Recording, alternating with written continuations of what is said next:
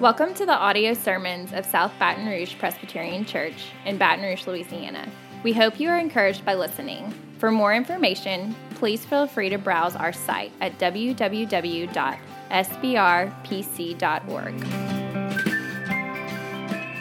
Nathan has been preaching through the Gospel of Luke and has set me up well today, kind of giving me a softball because of the topic of last week, where in the past several weeks, I'm talking about Christ's resurrection and the power of that resurrection. And Nathan has said over and over again that it changes everything. When we come to understand Christ's resurrection and trust in His final work in it, it changes absolutely everything.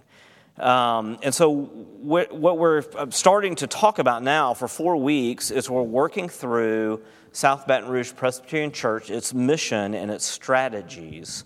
The mission statement is the topic of the sermon this morning, and it is knowing Christ and making Christ known. And from it leads into these strategies that the strategies back up and flow into the mission statement, and those are biblical worship, authentic community, and outward-facing mission. One of my favorite places in the world is a place where I used to go backpacking called Shining Rock Wilderness. And when we go on these backpacking trips, you climb up to the very top of this ridge, and it's just this beautiful saddle. Sunrise on one side, sunset on the other when you wake up and go to sleep. And you had to walk about a half mile to get water from a very small spring. And it always amazed me. This is a spring that sometimes you'd have to cup a leaf in to be able to get it into your water bottle. It's so small. But when you hike out the next day, we would come out on this raging river. And if you could just go vertically from the top of that ridge down to the raging river, it was probably only less than a mile. But to think that what starts as a spring ends in this raging torrent absolutely still baffles me today of how much water can actually be contained within these mountains. And that's what knowing Christ does in and through His people to see change in the world. It seems like such a small spring, but what God does in and through His people becomes a raging torrent of the love of Christ flowing through His people with His gospel message. So the passage that we're going to be looking at today, I think is actually a really good picture of what it looks like for the power of the gospel, knowing Christ, to lead into making Christ known. So our text today is from 1 Thessalonians chapter 1. I hear God's word. Paul, Silvanus, and Timothy, to the church of the Thessalonians in God the Father and the Lord Jesus Christ, grace to you and peace. We give thanks to God always for all of you, constantly mentioning you in our prayers, remembering before our God and Father your work of faith and labor of love and steadfastness of hope in our Lord Jesus Christ. For we know, brothers, loved by God, that He has chosen you, because our gospel came to you not only in word, but also in power and in the Holy Spirit and with full conviction. You know what kind of men we proved to be among you for your sake. And you became imitators of us and of the Lord, for you received the word in much affliction with the joy of the Holy Spirit, so that you became an example to all the believers in Macedonia and in Achaia.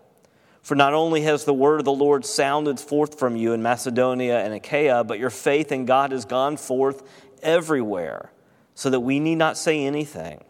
For they themselves report concerning us the kind of reception we had among you, and how you turned to God from idols to serve the living and true God, and to wait for His Son from heaven, whom He raised from the dead, Jesus, who delivers us from the wrath to come. The grass withers and the flower fades, but the word of our Lord remains forever. Let's go to Him in prayer.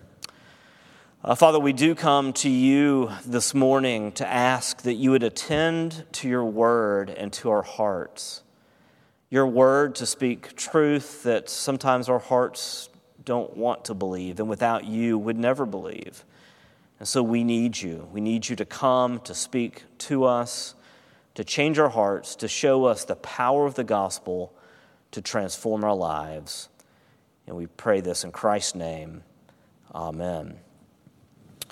The outline is simple. It is our mission statement. Our mission statement, if you've downloaded the PDF for the worship service or if you go onto our website, is front and center. It is knowing Christ and making Christ known, and that's our outline. We're going to talk first about knowing Christ and secondly, making Christ known. So first, knowing Christ. We come to know Christ through what is called the gospel.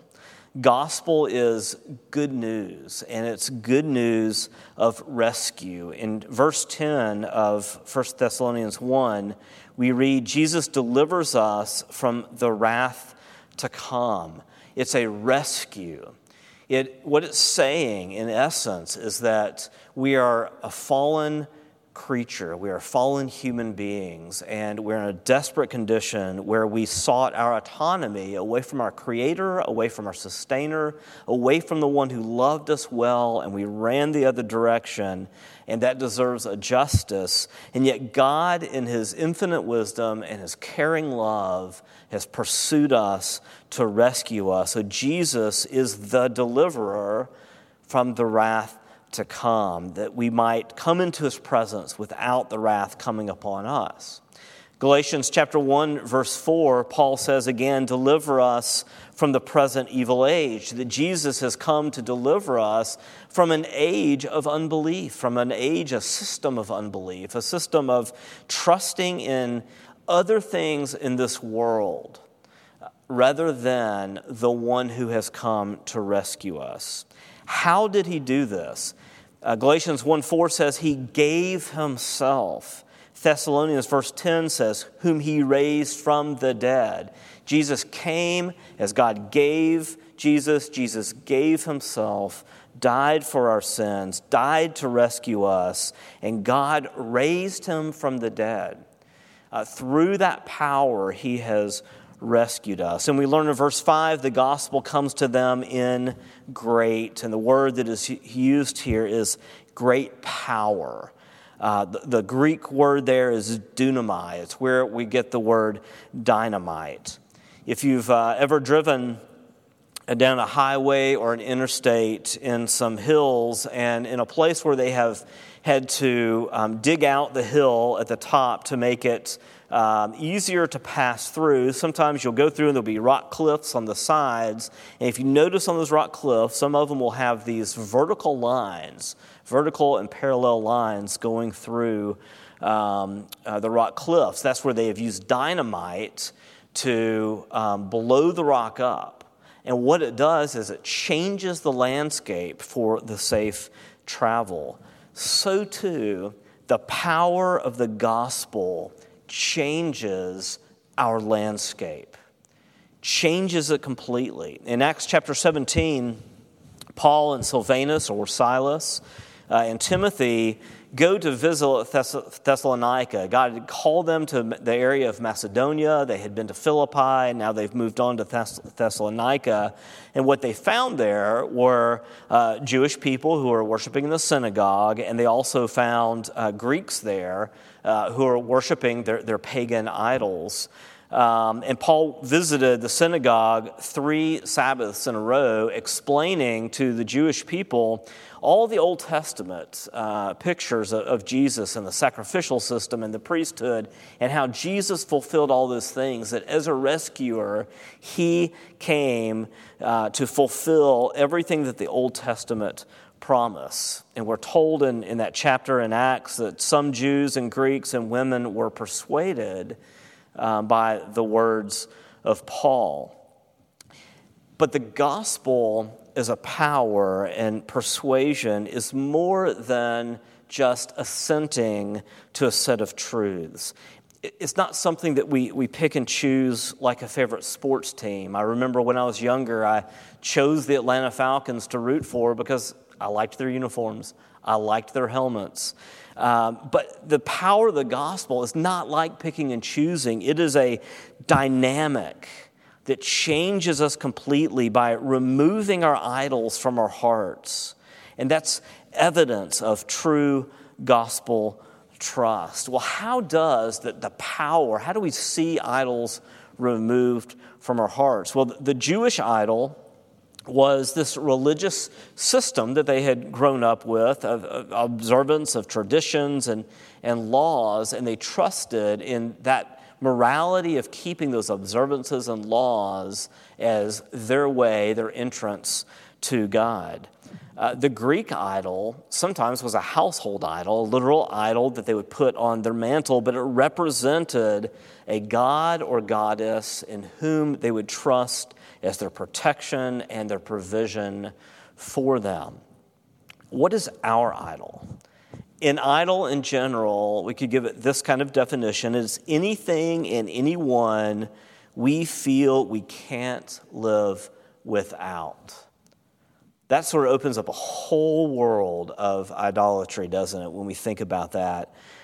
Anything and anyone that we feel that we can't live without. And that could be something that kind of defines our life in general, or it could be something in an hourly or a daily thing. Like if I feel like I've got to be at work on time and the traffic is bad, my timeliness can become an idol to me.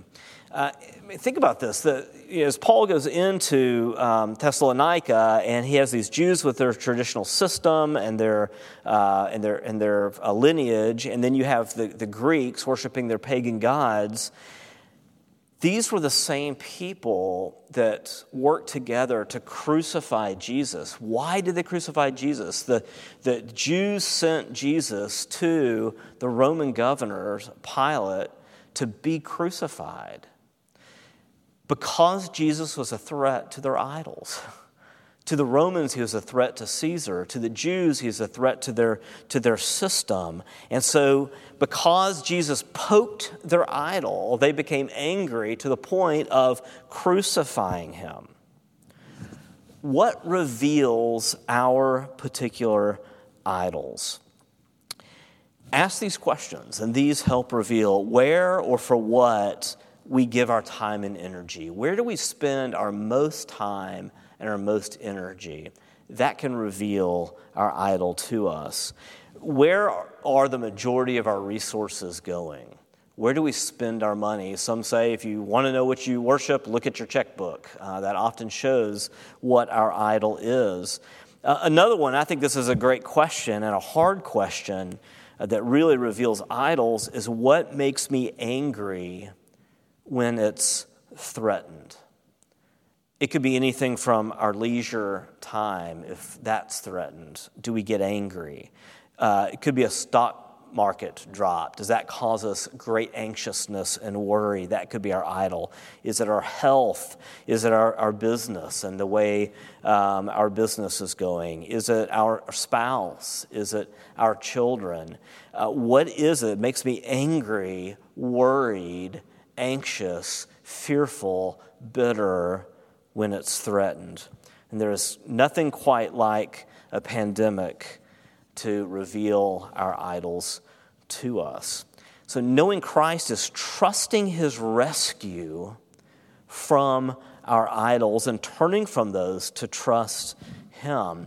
But often what we do is we use ineffective ways of turning from our idols to trust Christ. And we think that possibly if we have enough resolve, we can do it. We say things like, I'll do better tomorrow.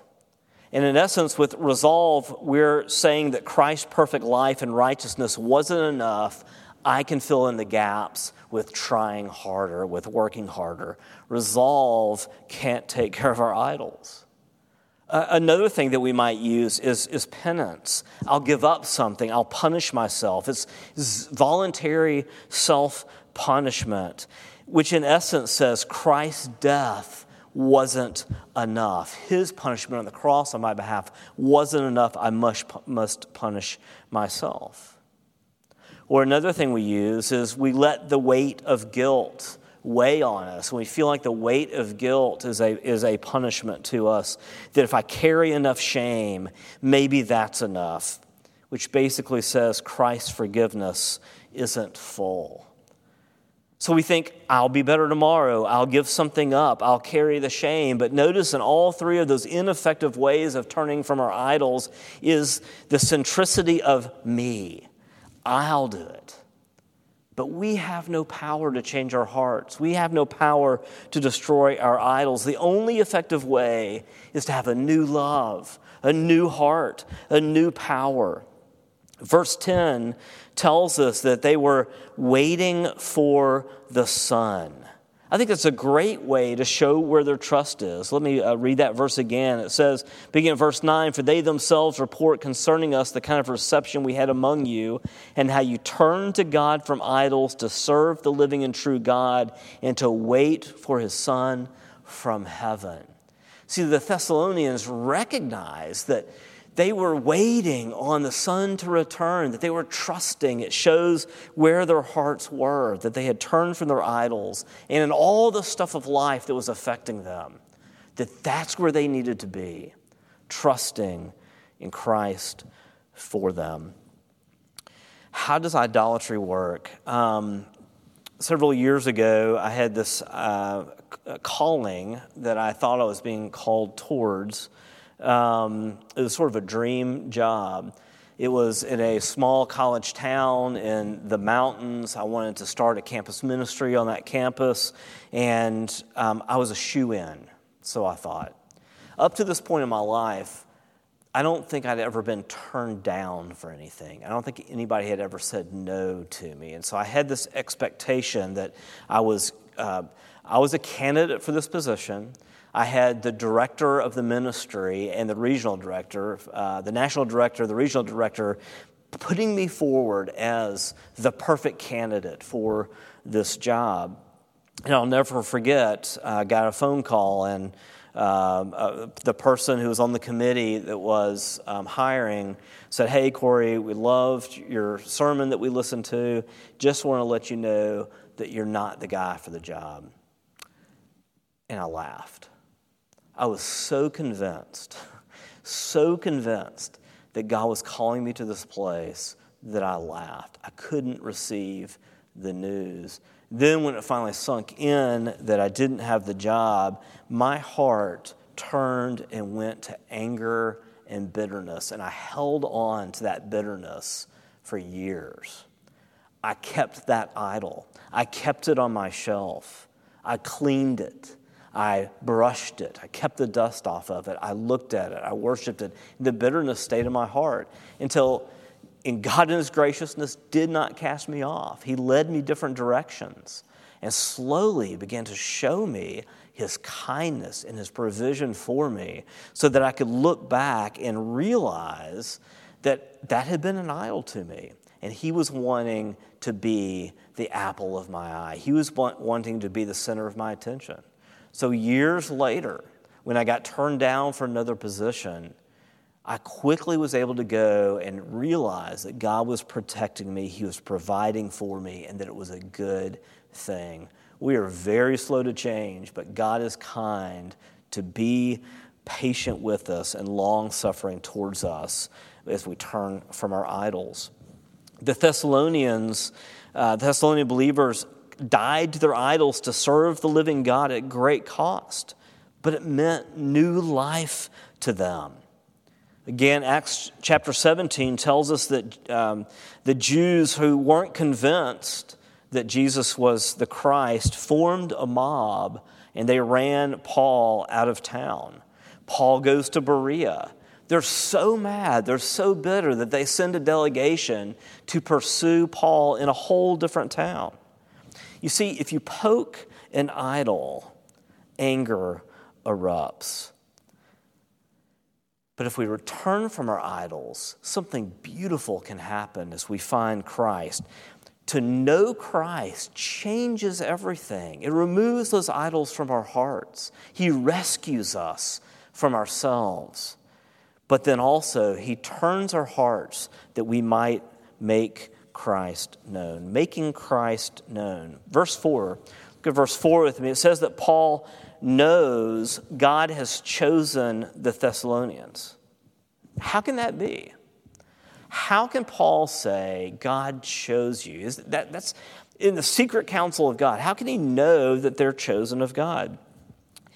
Well, resolve, penance, and guilt will not reveal lasting fruit. A person trusting resolve and penance and guilt is a very difficult person to be around. They're going to be agitated. They're going to be irritated. They're going to be angry and bitter people, and it's going to produce fruit. But true fruit is revealed probably most evidently through suffering. Why?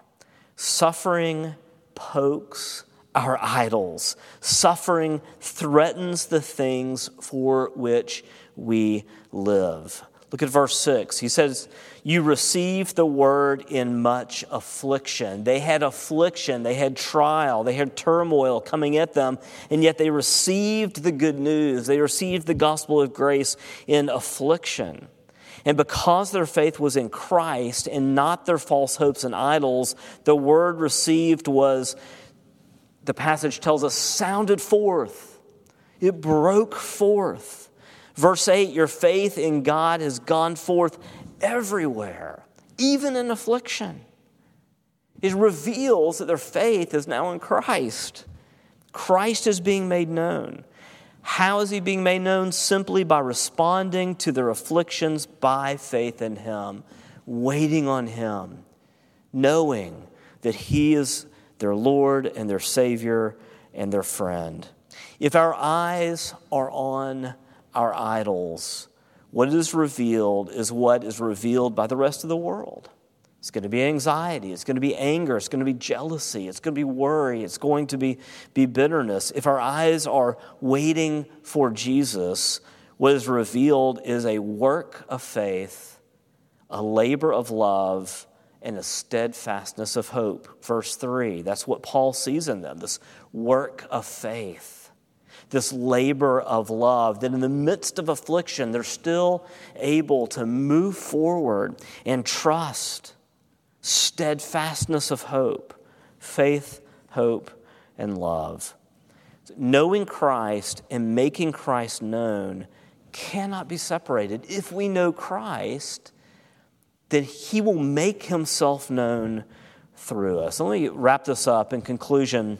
If we know Christ through the power of his death and resurrection, think how he will be made known through us. Think of the echo of the gospel into your families and into your workplace and into your neighborhood and into your city and into the world if we know Christ through the power of his death and resurrection. The reality is believers in Jesus still functionally serve idols. I explained my idol a little bit earlier. We know Christ, and we get to learn to trust him more. And we're constantly in process of having our idols exposed and having Christ to cover our idols. We make known Christ through both faith and our failures. You see, biblical worship, one of the strategies of South Baton Rouge Pres, points us to Jesus over and over again to show him that what it means to know Christ and to be found in him, to have our sins covered, to have the righteousness of Christ rather defining us rather than our sin. We're hearing that again and again and again. Authentic community, another strategy of the church, is being honest about our idols, being able to say, hey, we're still struggling, we're still growing. We're very much like the world around us. We have the same trials, we have the same struggles. We're authentic in that. We're able to forgive and to receive a rebuke from other people because we know our frailty. We know that we need Christ, and we know that we still functionally act according to our idols. And then the third strategy of outward-facing mission shows our faith in Jesus. That though we have our idols, that though we fail, Christ keeps turning our hearts back again and again and again and finding Him as our great provision and our great promise on our behalf, that we're not cast off, that He loves us. And that new love that we find in Jesus compels us to keep moving forward, to keep waiting on Jesus' return. We know that this is not our home, that we get to be here and we get to celebrate life with the image of God in all people, and that we're being weaned off the idols of this world, because we have a world waiting for us, a hope that all things will be made new, that tears will be wiped away, that sin will be no more. And in the meantime, we get to live by faith in Christ, and His message of rescue gets to sound forth to the world around us. And we get to be participants in that great work of God on our behalf and the rescue of others. Let's pray. Father God in heaven, we give You thanks for this rescue of knowing Christ and the great participation of making Christ known. Father, would You plant this reality deep in our hearts? Would You convince us and encourage us, and that we might see the need for the ministry of the church and the ministry of our own hearts to reveal our idols to us, that we might quickly turn away from them and turn to the living God to show forth faith that You have given to us. Thank You for Jesus. Change us, we pray. In Christ's name, amen. Thank you for listening to this audio sermon of South Baton Rouge Presbyterian Church. Please feel free to pass it along to others who might be encouraged by this message. Also, if you have any questions or would like to know more about the church or a relationship with God through Jesus Christ, please feel free to browse our website at www.sbrpc.org or contact the church office directly at area code 225-768-9999. Again, thank you for listening.